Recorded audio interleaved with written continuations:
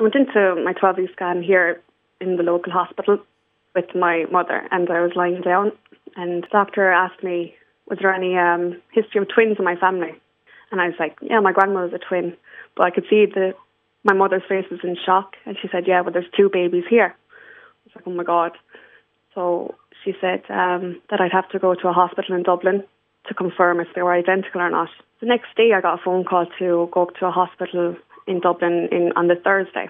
So went up, made the journey to Dublin with the twins' father, and I was lying down in the scan room, and the doctor had said to me that one of the babies was in a ball, that they are identical, but that baby wouldn't survive the next week. So you were told that the baby would die in utero, effectively, were you? Yes, that 12-week scan, yeah, that she wouldn't, like that they basically thought that she was dying as she was within the next few days. So they'd planned for me to go back up for another scan the following week, just to confirm that she had passed. So I went back up, I was lying on the table again, and there was 2 midwives scanning me. 2 heartbeats, strong as ever. I could hear them. They let me hear them. And I was delighted. I was in such shock, because I was expecting to know that the doctor had said, no, she wasn't going to survive. Did they tell you at that point what had happened to the twin that wasn't expected to survive? Did you know what was wrong? No, they just had said that she was in a position that would show that she wasn't going to survive, that she wasn't showing any signs of continuing on. What were the options that they went through with you? At that 13-week scan, when they had seen that there was 2 heartbeats and that she was still alive, the doctor that I was under the care of in Dublin, I was still lying on the table. She stood at the end of my bed, at the end of the bed, and said that she wouldn't be doing her job if she wasn't going to offer me an abortion, to give me the option to go to the UK, because that she can't see this child surviving any longer, and that she could be at risk to her twin sister. I immediately said no, that I didn't ask for that option. That was nothing I'd ever want. That's not my place. No, to end my daughter's life. Never. And when the doctor said there's a possibility that the other twin, that the healthy twin, and I'm sorry to use that word, but that the healthy twin might have been affected, that must have weighed heavily on your mind, did it? It did. I believe in what's meant to be is meant to be. You must have thought throughout this that, again, and I use the phrase, I don't like using it, but that nature would have taken its course and that what they had expected to happen was going to happen, but it didn't, did it? That the pregnancy continued on with both twins. Exactly. I was scanned every 2 weeks, and there was torture for those 2 weeks, expecting was she alive or dead inside me, but I could feel her. I could tell the difference between where the 2 were. The minute I got into the scan room, I was like, to find the heartbeat straight away.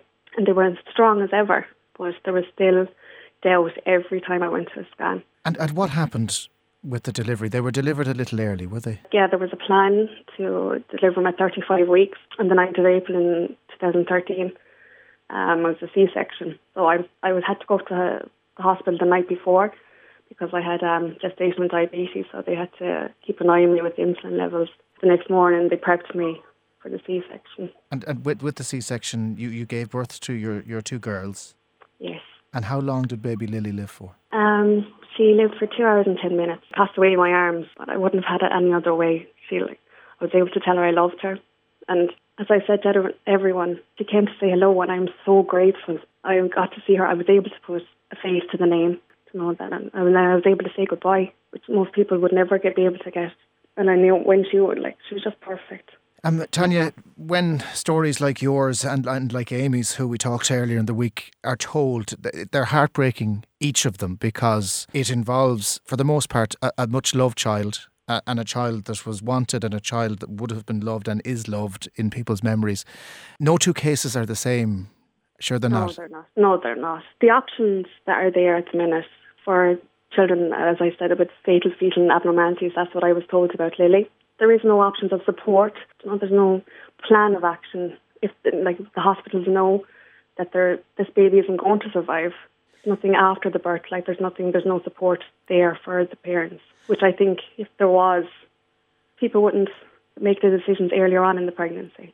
And as somebody who has been through this, and you're in a far better position than I am to talk about this, and the vast majority of people listening, in terms of terminations and the fact that there is no choice in Ireland for people who do want to go ahead with a termination, which could be argued is their choice. Do you think that is right or wrong? Do you think that more could be done to help them? How would you prefer to see the law structured in this country? I don't agree with abortion, but I wouldn't ever judge anyone that would want to make that decision. I just believe that they'd miss out on the memories that I had, the memories I had with Lily. Those 2 hours and 10 minutes, even through the pregnancy, I will never ever forget them, and I'll always cherish them. And I just think, like, no one knows if that baby's going to survive or not. There's been cases where the babies have been given, they're told that they're not going to survive, and they're 1 and 2 years old now. No one knows. You say you'd never condemn somebody, which I think is very reasonable. I think everybody would like to think that they would see themselves in that boat. But would you like to see the option of a termination in this country being offered to women who found themselves in that situation, but as part of a wider discussion, maybe with more options being put to them about what could or could not happen as the pregnancy progresses? Would that be something you would agree with? Personally, no. Personally, because I've been through a situation where I would have never, if I had went down the abortion route, I'd have never been able to see my Lily's face. I'd have never to hold her hand, her tiny face. I would have never been able to say hello to her. Something personally I wouldn't agree with. Tanya, thank you so much for telling us your story. I'm so sorry for the loss of Lily, but your other little girl, how is she? Kaylee, she's perfect. She's a little diva on herself.